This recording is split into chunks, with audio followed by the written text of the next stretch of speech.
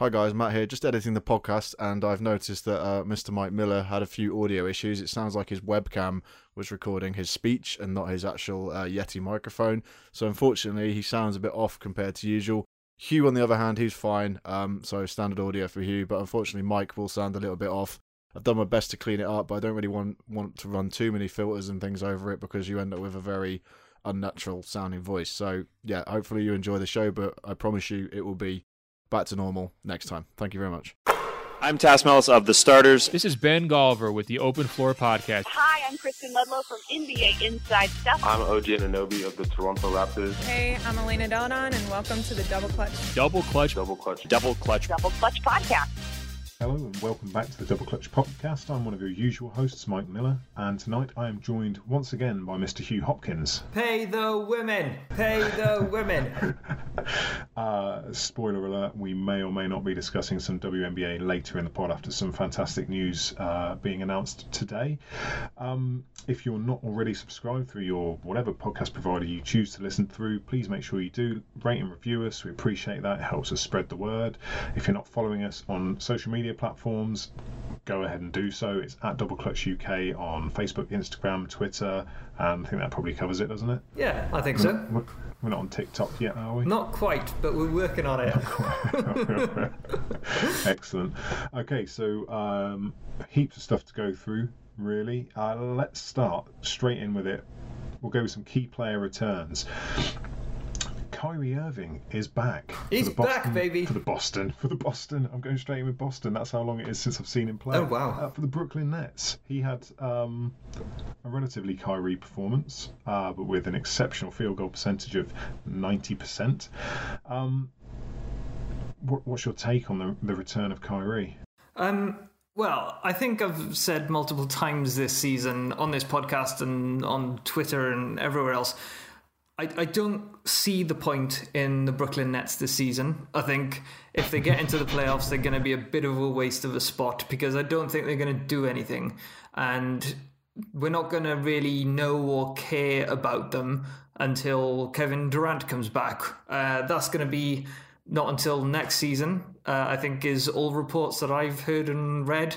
So I personally can't get excited about the Brooklyn Nets. That being said, Kyrie is one of the most individually, spectacularly talented players that I think anybody has seen in the past. Well, how long has he been playing now? 7 years, something like that. He's an incredible talent. So it's great to have him back on the court. Maybe it'll be worth tuning in to Brooklyn Nets games a little more often than I have done so far this year. But they've been perfectly average without him. I think they've been 13-13, I think the record was without him. And I think they actually had a losing record with him. So I'm not really sure how this is going to play out for the rest of the year for Brooklyn. But, it was good to see him. There were some fantastic highlights. He was back to being Kyrie, which is what a lot of people were worried about, I think, for good and for bad. I think people were a bit concerned that is it worth bringing him back so early? Should they just let him recover for the rest of the year? And it sounds like his shoulder is going to be hurting him for the rest of his career from the sounds of it. And he might have to have regular rehab and cortisone shots and things like that. So, maybe it is just worth bringing him back now and getting him used to playing with it. I don't know. What do you think?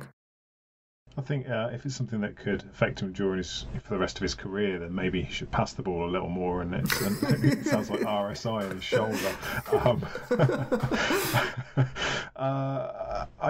You bang on about the records. That sort of sticks out to me. The 12 games he's played with the Nets, they're 5-7 essentially. So that's not great. And without him, they are 13-13, which is. It's not great, but it's bang on average.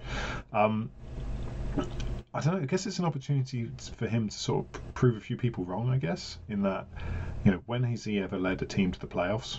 because, and I hark on about this all the time, he didn't do it in Cleveland until LeBron got there. Nope. He didn't lead that team. He didn't really do it in Boston because he was injured, and then he threw hissy fits, and this is his chance to show he can do it. I mean, you are right. Individually, skill-wise, he is a spectacular player to watch. He got straight back in. This is one of the weird things, is that you've got a shoulder injury. You probably take a few bumps when you drive in the lane, and yet this guy was just going in the whole time. Finishing inside, some spectacular finishes. Didn't look that hurt to me, but to be fair, I'm not an NBA expert or an NBA medical expert, and not someone who's had to experience a shoulder injury that needs rehabbing. It was a pretty standard Kyrie stat line. 10 and 11. I think it was quite an efficient stat line for Kyrie. Oh, very efficient. I think, the way he went about getting his points, I think, was pretty standard. He did take a few bumps. And I know what you're saying. If he looked this good coming straight out of the blocks, then why hasn't he been playing for a while? But I don't know whether you saw the press conference he did. I think it was a week, 10 days ago, something like that. And the dude looked pretty depressed about everything. This was before it was announcing that he was coming back. And it sounded like he had really struggled. And, he's said since the game the other day that he missed basketball a lot and stuff. But we know... Well, we don't know for sure, He's but also said this is just a game. Yeah, this season already. I think it doesn't mean that much to him. Well, I think Kyrie struggles with sort of. I hate to try and speak for him, but it seems like he struggles with some mental health issues from time to time. So I wonder whether, yes, he might have been injured, but maybe being out for so long, going through rehab, he said that could be pretty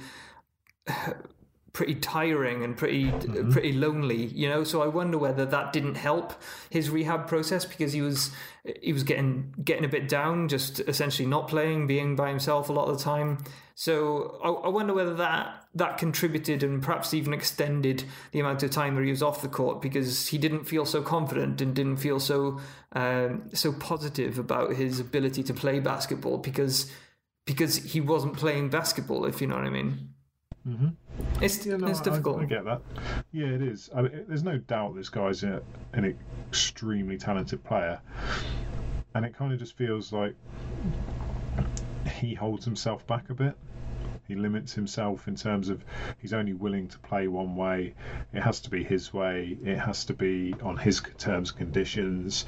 And I fear that we might not get to see the best of his abilities and talents if he continues to go down that road. I mean, he was essentially perfect as the wingman to LeBron. I mean, he could be the primary ball handler, the secondary ball handler, fantastic scorer, exactly the sort of player that LeBron needs beside him, and he wasn't comfortable with it. So he effectively limited Cleveland's success by asking out, and that was perhaps the best opportunity he's ever going to get in the league. Although saying that, he is, this Durant combination, when we see it, could be just next level stuff.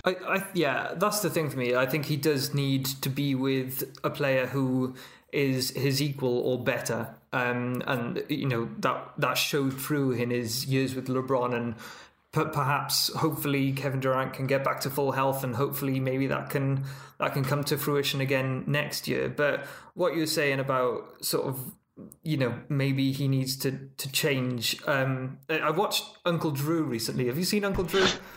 No, I'm not watching that film. I tell you what, it wasn't that bad.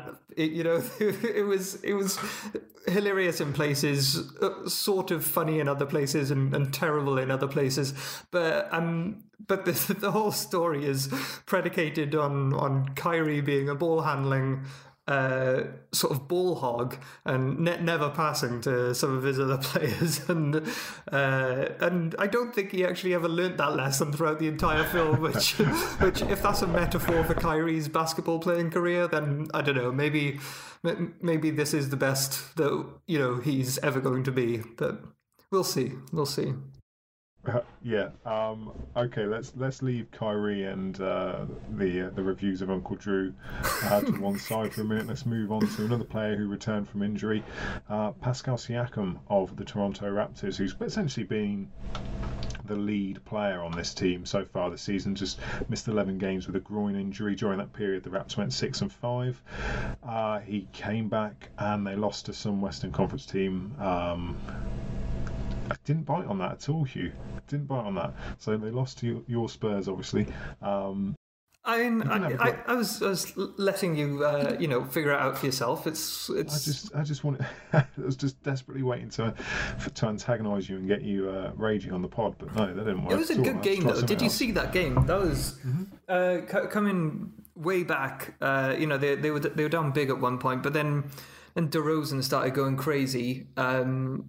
Obviously had that huge dunk. That's disgusting. I can't remember who it was on top of now. Chris Boucher. That's right, yeah.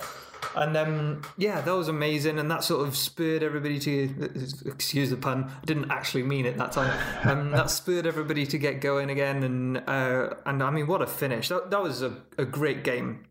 But I think, Pascal didn't necessarily have the elite game that I think Kyrie had in his return, but he was still pretty good. I think even though it wasn't the greatest winning record, the fact that they went 6-5 without Pascal shows that, it shows the championship pedigree that the Toronto Raptors have now. Yeah, they might not have Kawhi Leonard anymore. They're clearly not going to win the championship this year. But to me, the record that they had and the way that they were able to, just keep themselves afloat for now, because Pascal's not the only player who's been injured this year for the Raptors. They've struggled with it all year. So I think it's good that they've got the. I don't know. They've got the culture. I hate using the word culture because, what the hell is culture? What does that mean? But they've got some grown-ups on that team, and they've got some people who still have a point to prove. Like OG Anunoby, he wasn't around during the playoffs, so he's wanting to up his game, and we know he can do that. There's. I think Kyle Lowry is loving life at the moment, and Serge Ibaka is playing really well this season, I think. So I think the Toronto Raptors, they're going to be looking good throughout this entire season, regardless of who's on the floor. But I think Pascal is is the player that is going to take the Toronto Raptors deep into the playoffs. I think they need him to be the guy that Kawhi was last year. Even though he won't reach that level, I think they need him. Yeah, absolutely. I mean, I look at the starting five, and I accept that people like Marc Gasol aren't there at the minute, but Lowry, Ibaka, Norman Powell, Siakam, and OG Anunoby. Is that you're talking about how far they can go? Is that really a starting five that other teams in the East should be afraid of? When you look at the talent, no, but the fact that they are, I think they're third or fourth as we're recording. Is it third? Oh, certainly, yeah. They've got the institutional wherewithal. They've got a good coach. That team may not be stacked with talent, but there's enough pieces there. Serge Ibaka is not going to be blowing anyone away, but he is a good veteran. I think they've been with and without Fred VanVleet a little bit this season. But they certainly have pieces. They certainly have pieces. I wonder if Siakam is quite at the level where he can lead them deep. I mean, this time last year, Siakam was just sort of and I accept that he got Sixth Man of the Year, had a Sixth Man of the Year, Most Improved Player of the Year, had a breakout season. But he was still very much firmly down the pecking order. This is his first year of his ascendancy to franchise player. I'm intrigued to see how far he can carry them and how he can fare being, essentially being the point of focus for playoff defenses to stop. Yeah, it is a completely different role. But when you say he was quite far down the pecking order, he might have been sort of in terms of the expectation, perhaps. But I think his production, he was probably second on the pecking order. But with all the greatest respect to Kyle Lowry, like I don't think he has ever been. Maybe I'm doing him a disservice, but I don't think he's ever been a true number 2. You know, he's never been the second guy on a team. I mean, he has not on a successful team. Yeah, anyway, that's what I mean. Not on a successful team. Their playoff success in the DeRozan Lowry era was sparse. Yeah, let's put it that way. And I think actually, Pascal Siakam last season, he was the number 2. He might not have been considered it at the start of the season or even most of the way through the year, but he actually took on the one of the greatest scoring loads, and you know, Kawhi was out of the lineup quite a bit, and in those games that was when he really excelled and took his game to the next level. So I think he does have it in him, but the next stage for him is making, you know, not doing it just every 4 or 5 games. It's doing it every single night. And I think at the start of the year he was doing that a little bit. Yeah, he was an MVP chatter. Yeah. He was really up for him, and the Raps desperately need him to be back in that MVP chatter if they're going to sort of continue this, somewhat of a fairy tale season, given the preseason expectations. Yeah. No, they're doing well, and I hope they can keep that position, at least a top 4 in the playoff spot, because I'd like to see them have home court advantage and you know, make a little bit of a run. You know, the players that they have there, they, like you said, they're not the most talented players in the NBA, but they've got a lot of heart, and I think they deserve to get to, like, you know, beyond the first round, and quite frankly, I think they could surprise a few people. You know, it'd be good to see them there. Yeah.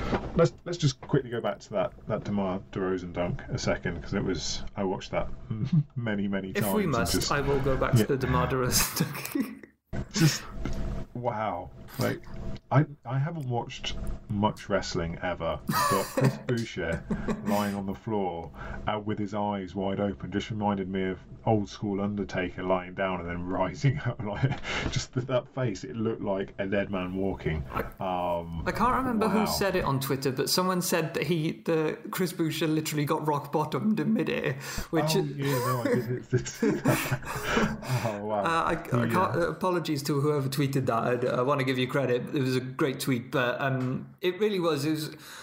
I think also it's sort of. I'm glad he got such a big highlight, because we don't have to go too deep into it now. But DeMar DeRozan has won Player of the Week, which is only announced earlier today, and he totally deserves it, because he's the past 10 games or so he's really turned his game around a little bit. Alongside LaMarcus Aldridge, they've sort of got back onto a good page together, working again, and it's what the Spurs need. They held on to that 8th spot in the Western Conference for like 3 days until the Memphis Grizzlies came along and knocked them out in that head-to-head game that they had.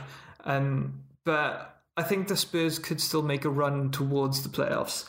I've got a little article coming out later this week about DeMar DeRozan, and one of the ways he's sort of turned one of the ways he's turned himself into an MVP caliber player in the past 2 weeks, and it's using a specific move where he runs through the lane, and I sort of break down that move in the article. So make sure you check that out in the next few days. Gush on Twitter over your admiration of this move, and it is a nice move. I'll give you that. That will be coming out very shortly, and the Spurs, I mean, history's on their side for making the playoffs.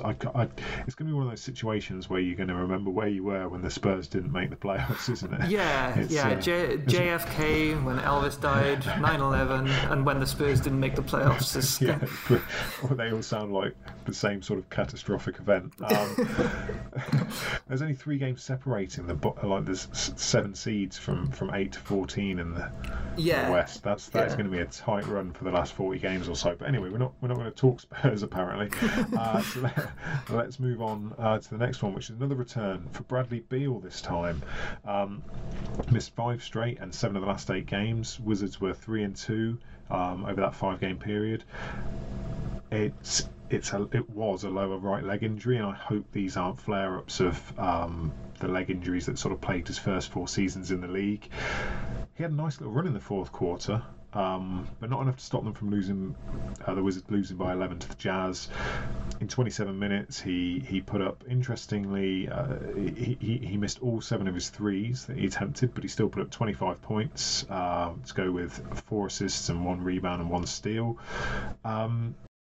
Your thoughts on the return of Beal and what impact he could have for this Wizards car crash? That's the Not thing that with leading this in any way, shape, or form. Well, I mean, I do feel bad for the Wizards because I think actually this is probably the best coaching season that Scott Brooks has done in the past few years. They've been plagued with injury, not just with Bradley Beal, but I mean Isaiah Thomas can't stay on the court, the poor guy, because he keeps getting ejected and banned from the games. But they've also had what's the big guy's name? Thomas Bryant.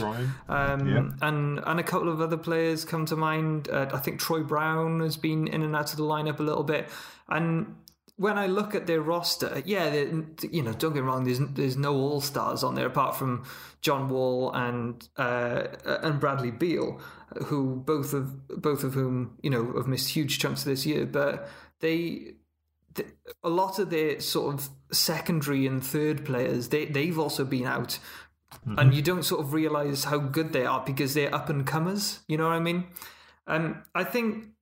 I think Bradley Beal will help this team going forward, obviously, if he can stay healthy. And one of the things that I sort of thought was interesting from Scott Brooks over the weekend was he said, when I know Isaiah Thomas has been having a few struggles offensively, his shot hasn't been falling when he's been in the games the past few weeks. And he said Isaiah Thomas works well off Bradley Beal. Maybe there's a bit more space because there's more of an offensive threat elsewhere on the court. But I think that showed in the game over the weekend. I think in the first half Thomas was 4 of 5 shooting and had 8 points. And they were all pretty good looks. But he did have to make a move. They weren't just open jump shots. He was in the thick of the offense, but the majority of them came when Beal was on the floor. So that's the thing that I think has been missing from this team, is that Beal unlocks so much more. And I think it's going to be interesting to see if they can work their way back to just threaten the bottom of the Eastern Conference. I think, and I wanted to ask you, out of these 3 players, which player do you think will benefit their team the most? In the context of what, getting them to the playoffs? For the rest of the season. So given where each team is relatively within the conference, the Nets are right at the bottom. They're clinging on to one of those bottom spots. The Toronto Raptors, they're in the top 4. The Washington Wizards, they're just outside the playoffs. So Pascal, how far can he take them? Can he take them to the 2nd seed? With Kyrie, can he push them above the 8th spot? Can Beal get the Wizards into the playoffs? Which team do you think will benefit most from their star player returning? See, I already think that Toronto are at their peak. Essentially, I don't. I mean, maybe they can nick the 3rd spot off Miami. But I think it's probably Beal could have the most impact on this team, purely because he's going to have the highest usage. He is just a scoring sensation when he's on. The numbers he's put up so far this season, outside of injury, have just been incredible. But ultimately, I guess that doesn't really translate into winning. I'm yet to be. I'm for want of a better word, I'm a bit of a sourpuss when it comes to Kyrie. My faith in him is limited. So I think in terms of who could have the most impact, see, it's difficult because if you've got MVP Pascal, but they're already in the position they've been in. They're already the four. They're in the top half of the standings for the playoff seeds. But I can't see, as great as I can see Beale's season being individually, I can't see him dragging them to the postseason. And I almost, half of me feels like, why have they even brought him back? Just finish in the bottom four and get that evened out 14.5% chance at the number one pick, which kind of means by default it's Kyrie. But I don't want to say that. It's interesting you say that though, because like you said at the top, they were 5-7 with him, so yeah, he came back strong. But I personally think the Wizards could make a push for that final playoff spot. If Beal can come back for the rest of the season, I agree with you. I don't know why they would want to, because they're not going to make any dents there. But at the same time, I think, the Wizards have really struggled the past few years. I think any sort of hope and excitement that team can have, I think would be kind of cool for the city of Washington. And also, I agree with that. I don't know whether you listened to the podcast the other day. Who was it on? Was it a low post one? It was Ted Leonsis, the owner. Yes, it was. Yeah, it was a really fascinating podcast, and I've actually got a lot of time for Ted Leonsis. I think he's one of the better NBA owners, even if the Wizards have sucked the entire time he's been there. I don't think that's necessarily been his fault. And that sort of that. I mean, but we might disagree there. But look at the other. Look at the other teams that he's got. The Capitals and the Mystics. They've both won championships in the past few years. Oh, okay. Oh, you mean outside of you're talking from a multi-team sort of position versus the Wizards in isolation? I think the Wizards have had a lot of bad luck. Whether or not we agree they've with, had a lot of Ernie Grunfeld. Yeah. Now they finally got rid of that guy, didn't they? Yeah. That took far too long to happen. Mm-hmm. But the way that he goes about his business, I think, he likes loyalty, even if that person sucks, apparently. But I think that sort of investment in loyalty, it does speak volumes around the league, whether it's to the players or other coaches that might come on board, or even GMs in the future. You're going to attract good talent that way. So they might not be competing for a championship in the next 2 or 3 years, or even 5 years. But I think if he gets a bit of time and a bit of luck on his side in terms of health, I reckon a good team could be built there, and we could see them competing for a championship in the next 4 to 10 years at some point. I love your optimism, but he's been involved with that franchise since Jordan was there. They have not. When was the last time? I thought they signed Abe someone? Pollin was the other owner of Jordan. So he was the owner, but Ted Leonsis was a minority owner and ended up taking over it as Abe sort of slipped off his mortal coil. Is Abe Pollin dead now? Yes, I haven't just killed someone. No, I believe he. Well, if he isn't, he's going to be looking good for a guy who's probably close to 100. But yeah, he took over from him. But I'm pretty sure he was a minority stake owner as far back as then. But maybe I cannot see it. I just think the Wizards are. The Capitals and the Mystics aside, the Wizards are just not what I would call a functioning franchise. But that's cool. We can disagree on the Wizards. No one's going to notice anyway. Although if you're in what was it, 4 to 10 years, you can come back at me when they. Yeah, I'm writing that one down. Okay, so that's players who have returned. Let's look at a player who is returning. In fact, it's not even returning because he wasn't here yet. Yeah, he hasn't played since the preseason. He's not played an NBA game. It's Zion Williamson, the number one draft pick, the next coming of the whatever you want to call it, but a form of goat. A pygmy goat. Yeah. What are your expectations for Zion? He's coming back against the Jazz on today's Tuesday the 14th. He's coming back on Thursday the 16th. How big an impact do you think this guy's going to have? My expectations for him, 0. And you know what? I'm very happy about Interesting. that. Like, I've moved on in life. I was super excited about him in the preseason, but since then we've seen Ja Morant. He's basically already won the Rookie of the Year contest in my incredible. eyes. You've also had a huge number of storylines. Obviously, the Golden State Warriors are no longer here. You've got the LA Lakers. There's some good stories there. You've got Luka turning into an MVP candidate. There's been so many storylines this year that for the dedicated basketball fan, it's just sort of like, who cares? I've got a lot to go on right now.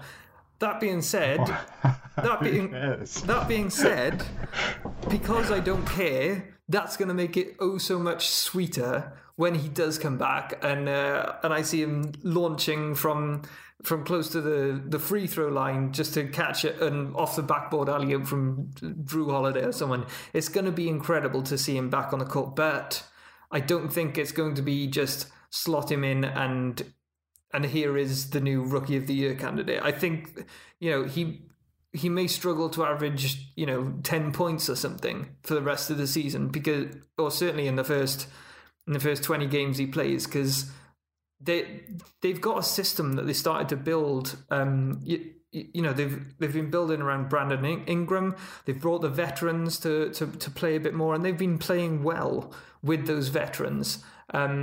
I think the original idea was that they were going to have a youth project with Zion, with Lonzo, with Brandon Ingram, and the veterans were essentially there to keep the peace and perhaps give them a little bit of a push late in the season if they stood a chance of making the playoffs.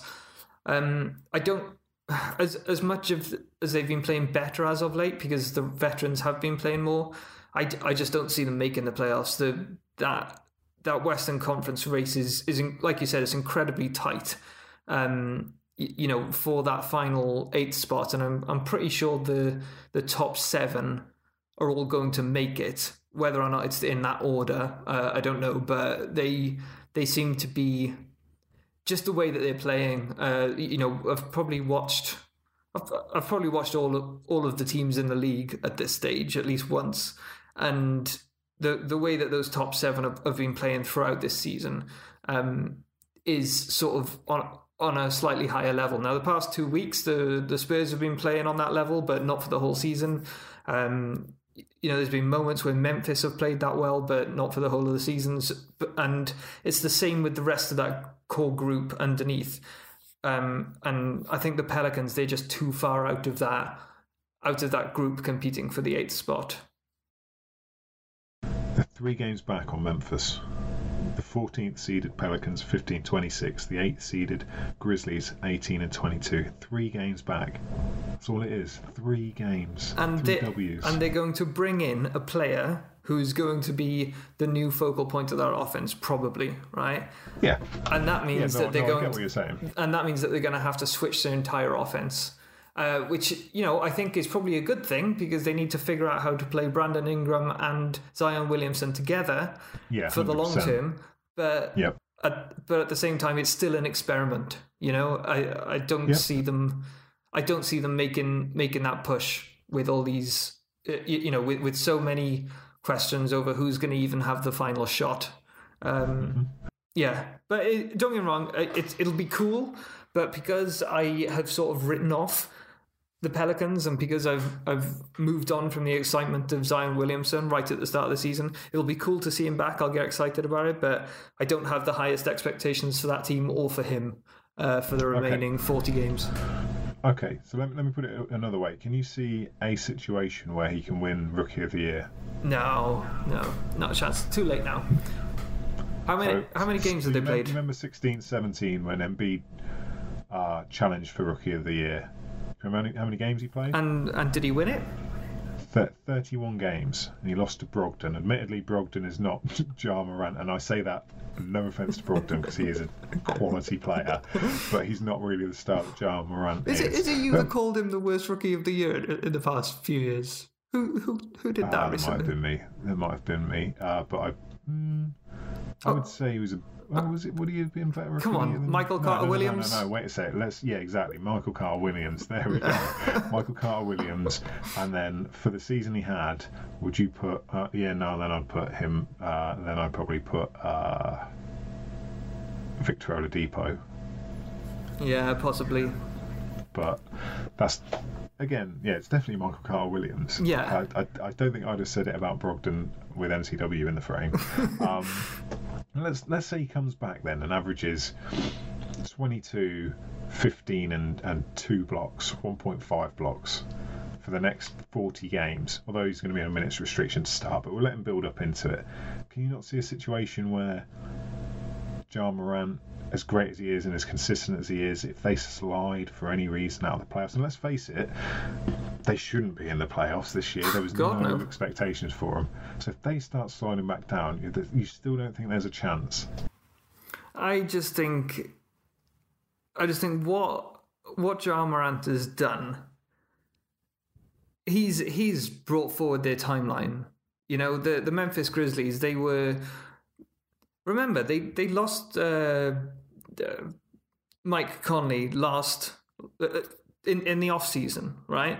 They had that poor guy who was the last guy standing from the grit and grind era, right? They had this amazing stretch, and then all of a sudden they started getting rid of Tony Allen, Zebo, to injuries, retirement, and then of course, they sent off Marc Gasol and said let him ride off into the sunset to win a championship, while poor Mike Conley was sat there, still wearing that blue and yellow grit and grind T-shirt from 2012 or whatever it was, and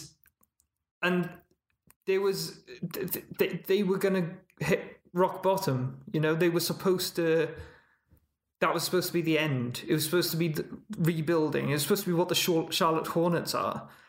But the only reason now it's been some good shrewd decisions by the front office. They got Brandon Clark and they made a great decision, even though he wasn't the best player in that draft class.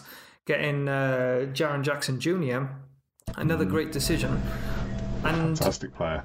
Yeah, and that trio now, they're going to be the future, but they've sort of accelerated all that. They've brought all that forward to the point where they are now. He's averaging nearly 18 points, 7 assists, and 3.5 rebounds, and he's shooting 48% from the floor. That's pretty solid, and he's doing it all in 29 minutes.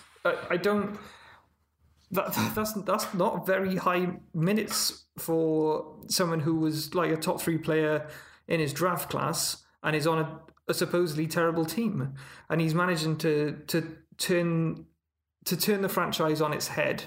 They were going nowhere, and now they have the brightest future of maybe any team in the NBA right now. I think. Yeah. I don't see not how. Far off. I don't see how Zion can. Because also, how going back to that year that you mentioned, the 31 games. I'm sorry, he was never going to win it with 31 games. But correct me if I'm wrong. Wasn't Embiid playing a game, then missing 2 games, and then playing again? Well, he missed the previous 2 seasons completely. Yeah, but that season he was present throughout the year. With Zion, there was prolonged periods of injury, but I get what you're saying. They did have to limit his. I guess it was the precursor to load management. Yeah. No, I get what you're saying. But whereas Zion, he's just disappeared for 3 months. When he turned up on the JJ Redick podcast a week or 2 ago, it was like, oh crap, yeah, Zion. I remember him. That guy's in the league. And I think if that's the effect, if you're only coming in halfway through the year, I think the voters, the people who vote for this, the geniuses like Zach Lowe and Woj and Bill Simmons and Kevin O'Connor, they're gonna look at that and think, well, where was this guy? And he was nowhere, of course, because he was injured. And I feel bad for him, but He's not going to win Rookie of the Year. And quite frankly, I don't think that should be his goal anymore. I think his goal needs to be play healthily for the rest of the season and figure out what's going on with the roster for the next few years. Yeah, I mean, I'm with you to the extent that it's going to take a miracle, and not a small miracle, like a full-blown... Maybe John Morant gets injured.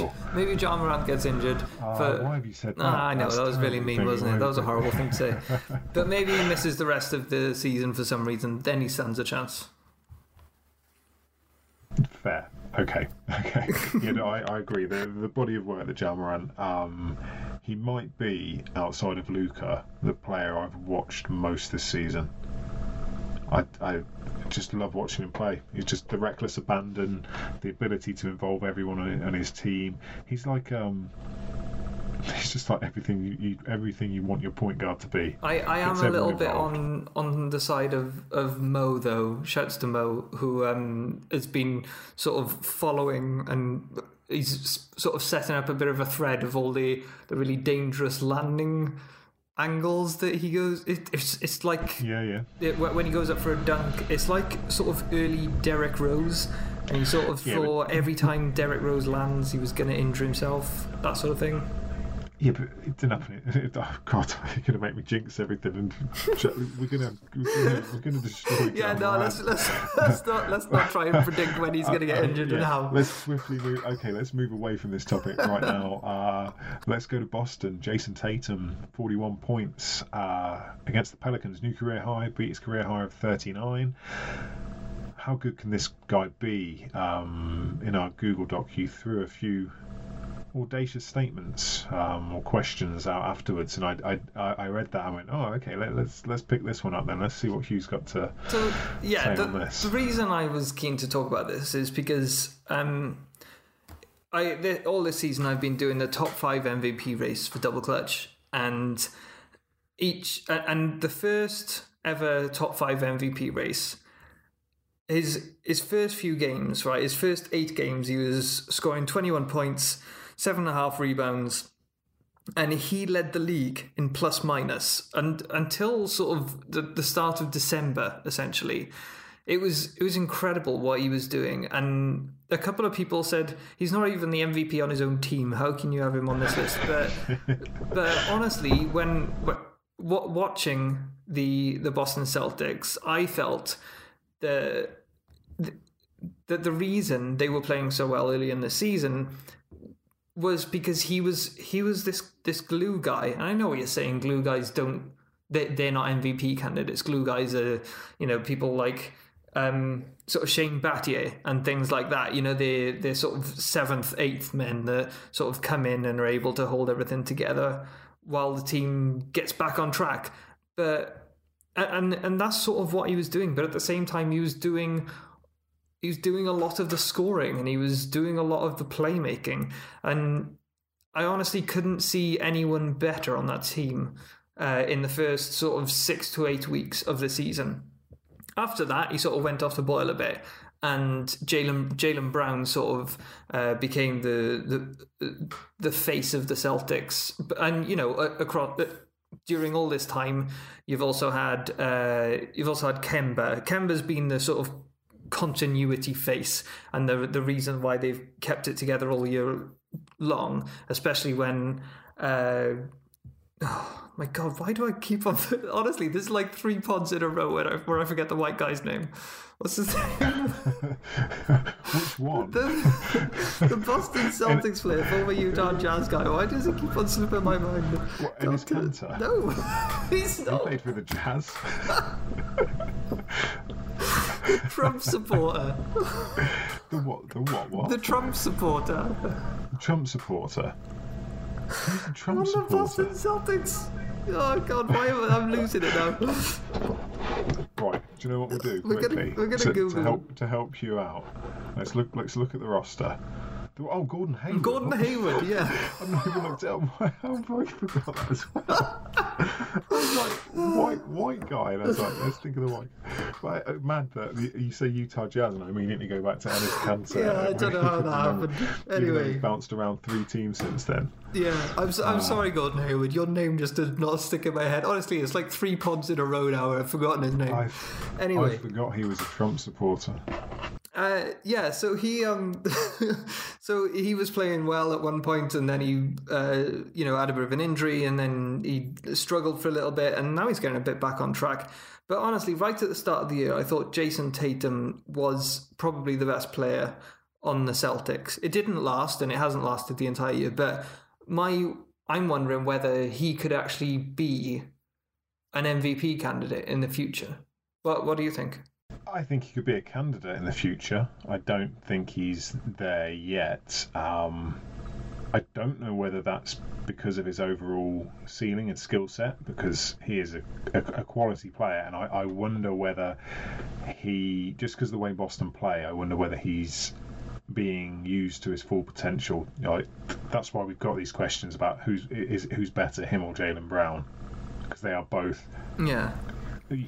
They're interchangeable so many times. They can play both sides of the floor.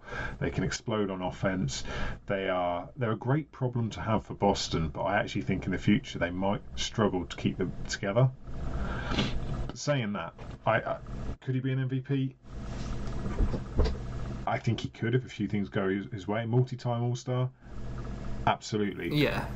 But not based on the fact he scored 41 points against the Pelicans. No, but it was more that after that he was saying, one of the quotes were the people he looks up to, they do that, more nights than they don't. So I know I've got a long way to go, but I know that I can get there. That's the sort of, I'm paraphrasing, but that was roughly what he said. And it got me thinking, well, actually, yeah, you were there right at the start of the season. So what's happened, and what does he need to do to stay on that level? Because as Kemba Walker said after Tatum scored 41, he said it's really hard to score 41 in this league. It's hard to score more than 40. But James Harden, and you're averaging what, 38? I mean, God, what that guy is doing is incredible. But yeah, I just thought it's worth flagging up just to say that we've had this conversation that in 3 years, when he is an MVP candidate, we can say, just like when we were talking about how the Wizards is going to be champions in the next 4 to 10 years. You're going to bookmark this pod. Excellent. Tatum, yeah, great player. Definitely outdueled Brandon Ingram in that one, who's also having, as we said before, an incredible season. Let's stay in Eastern Conference. Philadelphia slipping, now 5th in the East. Are you ready to panic on the Philadelphia 76ers? Since they flexed on Milwaukee on Christmas Day, they're 2-6 over the last 8 games, and they've lost 6 straight on the road. It's concerning, isn't it? There's been a lot of chatter on social media that, it might be, and on podcasts and things like that, it might be that these two guys, they don't work together. So on Double Clutch Twitter, at Double Clutch UK, we ran a bit of a poll earlier today, thinking if this season goes wrong and you have to trade either Ben Simmons or Joel Embiid, who would you want to build around? Who would you want to keep on the Philadelphia 76ers? And 65% of people said that they would keep Embiid, which I was a little bit surprised at. I thought it would be a bit closer than that. And the reason why is because they clearly are not a perfect fit together, for various reasons.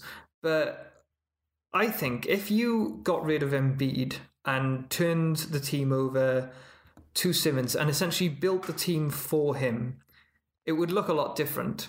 But I think it would look a bit more like a sort of Steve Nash Phoenix Suns 7 seconds or less, where you basically run the ball up the floor.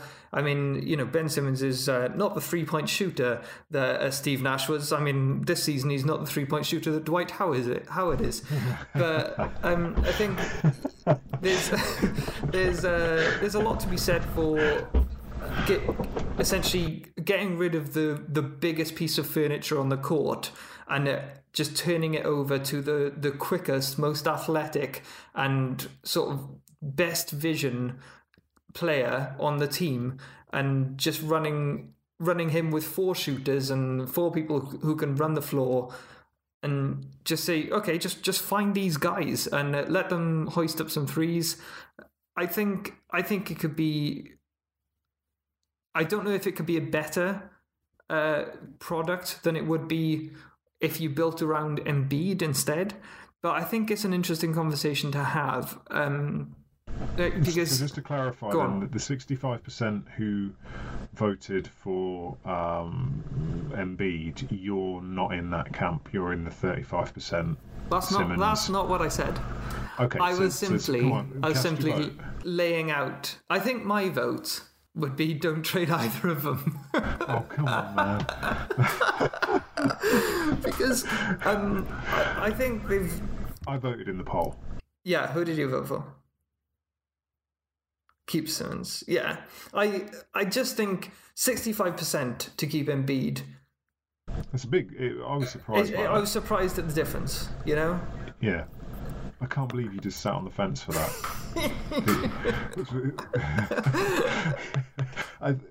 See, for me, like, they both have their limitations. We saw how Simmons can disappear in a game against, last night against Indiana. But he's there more in terms of health, long-term health. I worry, and I get that this finger thing is not Embiid's fault, which, by the way, is one of the most interesting angles I've seen a finger point at. Yeah, that was what a great injury. manky. I think it was the No Dunks pod. Someone referred to it as looking like he was holding a cigar. But for Embiid, he has struggled with health. Yeah. Throughout his career. Yeah. That worries me. It worries me on a guy of that sort of frame, that he's had back issues and things like that. It worries me that he can be an MVP, but only if he wants to be, and only on his terms, and only if he can be bothered. Yeah. And we saw him, like I said, Christmas Day against Milwaukee, fantastic, but he isn't able to, whatever it is that these MVPs have in them, not even just, let's go beyond MVP. You talk about people like Kobe and Jordan that have this sort of cutthroat killer instinct that's beyond everyone else in the league. I don't want him to have that. I just want him to have sort of half of that. I want to give a shit. Yeah, exactly. That's it. And that's I just don't think he does to that degree, which is, he said all the right things in the off season. He cried at the, and I'm not disrespecting him for crying. That to me, that matters. That's a good thing. Yeah, exactly. Suggested he was, did give a shit. But here we go again, and it's just, I think when he's played best so far this year, he got called out by the NBA on TNT guys. And he came back, and then he had a stretch of games where he was incredible. And like he said, on Christmas Day, when the whole world was watching, it was against Milwaukee, was it? Yeah. He was amazing. And then he came off the back of that, and he said, people forgot who I was and what I could do. I was like, yeah, you're damn right we forgot. Because there are long stretches where you don't do anything like that. But that being said, I think... I haven't worked this out. I'm just sort of going on my head, but he's probably like top 10, top 12 player in the league. And I think Ben Simmons is probably top 25, So I think I would rather Joel Embiid, but in terms of the guy who gives a damn every single night, it's got to be Ben Simmons. He really cares. And he doesn't care enough to jack up a 3-point shot, but he cares enough to, he's actually a pretty damn good defender. Not the best in the league, but he's certainly a positive on that end. And I think the angles that he sees, and he's actually very good playing the screener on the pick and roll. He's done that quite a few times now with well, with a couple of players on the team as ball handlers, including Josh Richardson, that is a good offense for them when Joel Embiid is out. But at the same time, what was the record they said? You said, was it 2-8 or 2-6 they've gone since Embiid has been out? So they clearly need Embiid. Since Christmas Day. Oh, since Christmas Day. Been out. Yeah, Embiid's only been out a couple of games now. 2 or 3 games, right. But they clearly need Embiid to be the best player on the court. But at the moment, I think the team is built for Embiid, but with the wrong personnel, if you know what I mean. I think if it's going to be difficult for them to stay together long term. But I can't see... Is it coaching? Is that the issue? I think it's partly coaching. If if Brett Brown's not able to get into the guys' heads that they need to start shooting from distance, then that's an issue for me in this league. Like last night, I was surprised. They went 6 for 33, which is, I was surprised they took 33 threes last night. So 18%, that's horrific. Indiana 10 for 26, so 36.5. Effectively, that's the difference in the game. Yeah. Easily more than. And if you look at how the Sixers play, they are a throwback team. They're built around a big guy, and if we had to pick one or the other to build a franchise around, what was the last championship winning team that had a big man as their core player? I think that's an outdated ideology that you need to build around a big guy. To me, in this day and age, I am a Kurt Goldsberry follower, disciple. Sprawl ball. They've become limited in their roles. They are not the dominant forces they once were. But if you look at this team, they rank 23rd in shots at the rim and 24th in threes. That is the anti what the league is doing now. Josh shared the Goldsberry map in the Slack earlier, and it showed you the 200 most regular frequent shots in the league at the minute, and every single one of them is either right around the arc at the 3-point line or in the paint at the rim. I didn't check it, but I wonder what it would be like putting the Philadelphia shot chart on top of either one of those and seeing which one it looks like most. That would be interesting. It really would. I mean, and they are still a great team. If we put them back in the 90s, they'd be awesome because they're 5th in mid range. So it's a weird one. Like you mentioned that they'd look like the Steve Nash if they sort of built around Simmons. I think they'd kind of look like a blend of that with this Milwaukee, Giannis-led Bucks, where we've got effectively the biggest guy on the floor is an amazing ball handler, is athletic, is the fastest guy on the floor, and in fairness to him, there are a few things in this league to me as beautiful as Ben Simmons on a fast break. The way he soars, it's like magic. It's like watching Magic Johnson and Showtime Lakers. It really is. Yeah, two hands above his head. The way he arches his back as he takes off, it looks like to me like those manga animations where they suddenly they're paused in the air, and then it has all these conversations going on whilst they're in the air, and you can see the lines flashing by them, and that's what it looks like to me. And this guy's an incredible finisher. Some of his moves against Indiana last night were just amazing, spinning, taking contact in the lane, and still just finger rolling with finesse.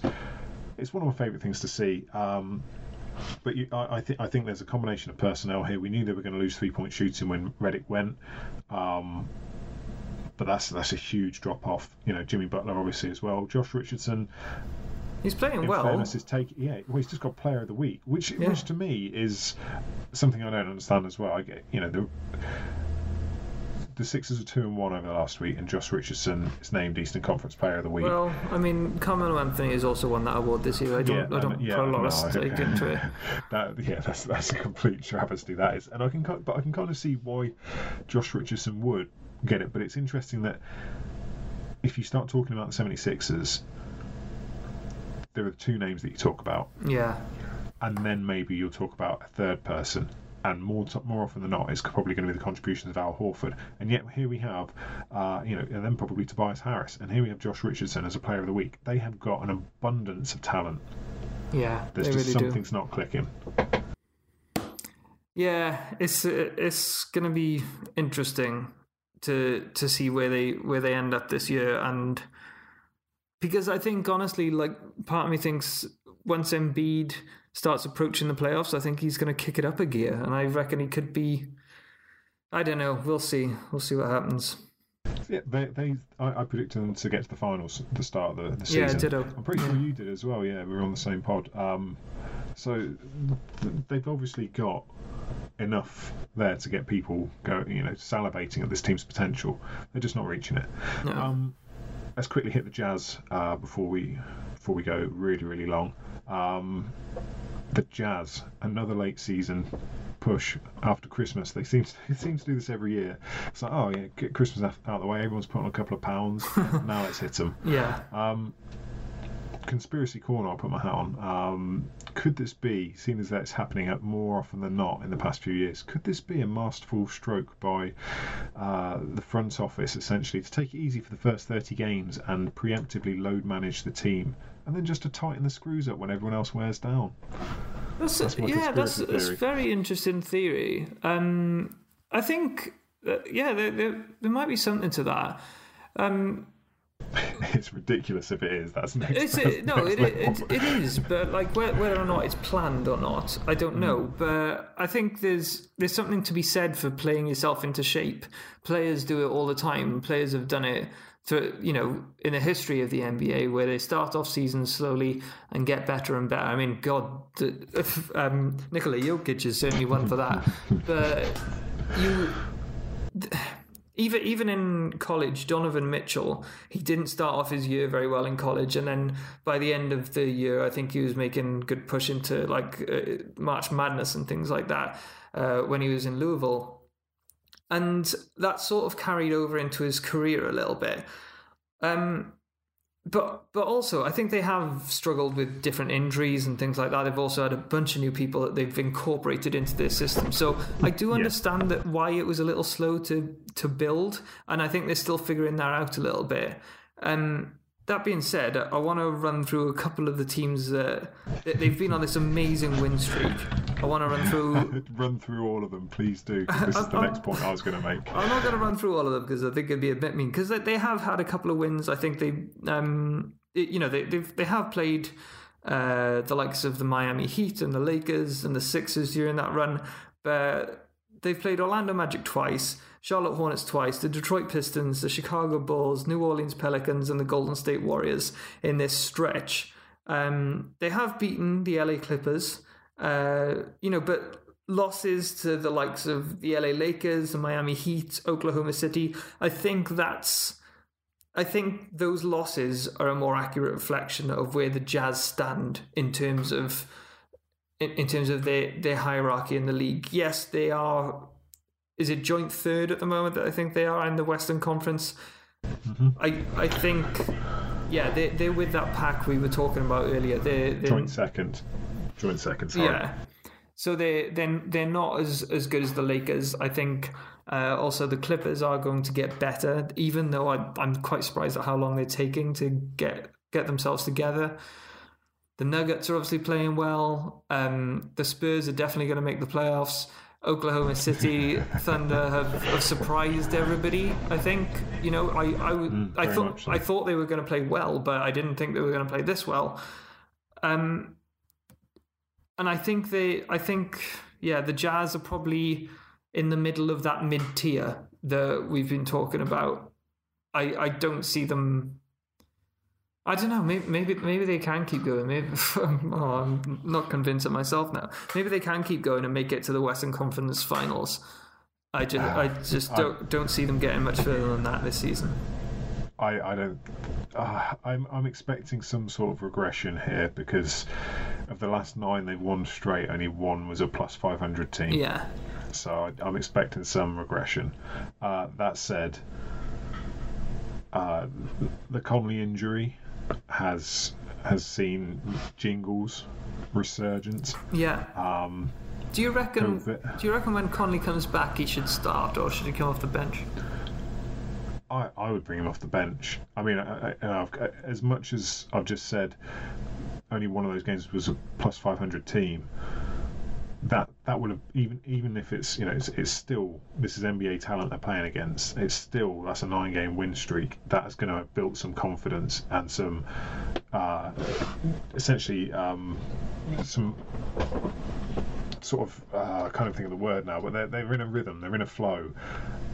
I would ease him back in gently. There's no doubt that he can offer the team more than he has done so far. It might be that he's great as a backup for Donovan. Well, that's what I'm thinking. Is that they are roughly the same size and height and build.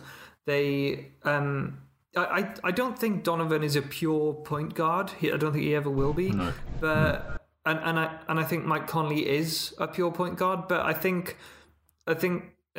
Mitchell needs the ball in his hands to be the playmaker and be the creator and the scorer. That's where he excels.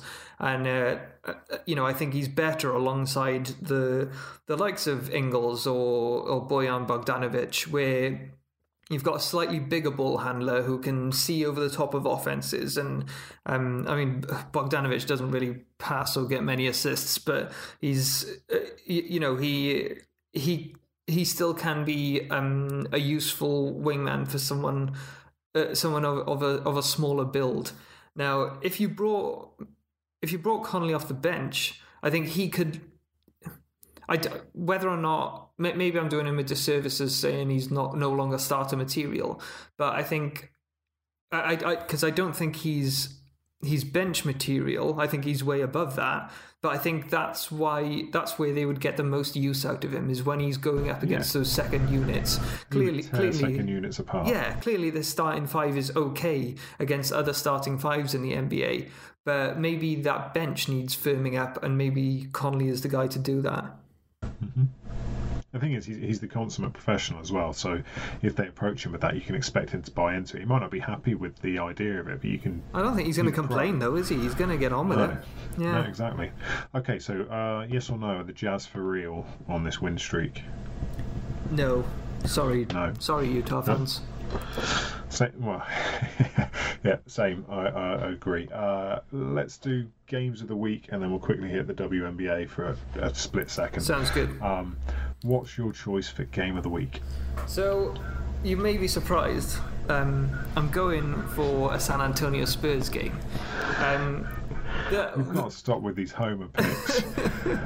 But I must say, actually, it probably is one of the better games of the week, because the Spurs play the Heat. I think it's on Wednesday or Thursday. Now, that's in Miami. But then on Sunday, we get to see them in the UK on prime time at 8 o'clock in the evening. But they're going to be back in Texas. So that's going to be a really interesting matchup, because they're essentially playing... They only play each other twice this season, and it'll be interesting to see who comes away. We could see the Heat coming away from that with 2 wins intact, but equally, I think we could see a sort of both home teams winning on the home court. But if the Spurs could get an upset, that could be the thing that sort of pushes them into back into the playoff run, because not many teams are beating that Miami Heat this year. So, I think that matchup could be interesting this week. It could determine quite a few things. Could determine how high the Miami Heat get in the Eastern Conference, and if they can stay in that top 2 or 3 tier. Because I think everybody's a bit surprised at them this year. I wasn't expecting the Heat to do as well as they have, but they've been incredible. I think it's going to be a good matchup. I'm excited to see them. So that's 8 p.m. on Sky Sports Arena, I think, isn't it? Yeah, it certainly is. And that matchup between Player of the Week DeMar DeRozan and Jimmy Butler is one to look out for. Yeah. And even seeing how they try and deal with Marcus Aldridge. Are they going to send Myers Leonard out for length on those that long behind the head release, or are they going to send someone athletic like Bam? I'll be tuning into that. I was tempted to go Clippers at Pelicans on Sky on a Saturday. Yeah, could be good. You've given me so much Zion slander. I'm not going to. Oh. So I'm going to go Lakers at Rockets at 1:30 a.m. Saturday. I think that's going to be an interesting one for 2 teams right at the top of the Western Conference. You've got the first and the 4th seed, I believe. Cool. Let's do WNBA then quickly, because some big news today. They've tentatively agreed a new CBA, collective bargaining agreement, which I believe will run 7 years if it goes through. So the end of the 2027 season would be the logical one. It's big news because there's a lot of things that have come through that are, dramatically improved. Salaries have essentially, the amount a player can earn has tripled, which is massive. Basic things which really should have been flagged a long time ago. Like this is sort of 40 years behind the NBA. Is that when they travel now, they're going to get I laugh, but this is serious. Like premium economy class status for all players for regular season air travel. They're going to get individual hotel accommodations for every player. There's some really crazy sort of things that I say crazy in the sense that I can't believe in this day and age were still things in the most high-profile women's basketball league in the world.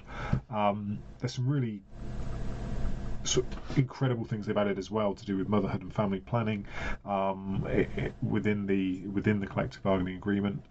Your thoughts on it, please, as our resident WNBA expert. So yeah, the motherhood thing is incredible because now for the first time in the WNBA's 24 years, so we're going into the 24th season now. For the first time, they've probably got better parental leave than the NBA players had, which is just astonishing, really. But like you said, you covered off a couple of the main headlines around this. Is that most players, certainly the top players, they're going to be earning more than $250,000. Some of them can earn, which is, I think the top salary for some of the better players was like $117,000, which is just minuscule. There are players in the NBA that earn more than the entire WNBA. Just one player, which I do hate to sort of make that reference because I don't want the NBA to be compared to the WNBA. Well, one is not as profitable as the other, and for various reasons. So actually, you should be paid sort of what you deserve. But the coolest thing about this is that previously it was roughly estimated that WNBA players get roughly 22-23% of basically the money that was made, so the turnover, only 23% of that went to WNBA player salaries. But now they're making moves. I don't know the full details yet. We've only seen the release earlier today, but they're making moves so that will hopefully, after the 2021 season, that'll hopefully be 50%, which is in line with what the NBA is. So yeah, they're not going to earn as much as the NBA players, and they shouldn't do because there's not that much money in the league. But they have the potential to earn the same percentage of the income, which is the most key thing of all. There are a couple of fantastic sort of Q&As that I've been reading ahead of this pod. But like I said, we only saw the news come through earlier today. So what I'll do is share a couple of the key ones from people like Michelle Vopel over at ESPN. And there was a good one on High Post Hoops as well that sort of break down what some of these things mean. But the most immediate thing that it does mean is that in the next 2 or 3 weeks, WNBA free agency can start, and people will know what contracts they can go for now, and it means that we'll be getting a season in the next few months, which it was never truly in danger, but things could have gone south during the CBA negotiations. But now that we've got a CBA for the next 7-8 seasons, this is great news for the WNBA, and hopefully it can continue to grow in that vein in the same way that women's sports are growing in recent years.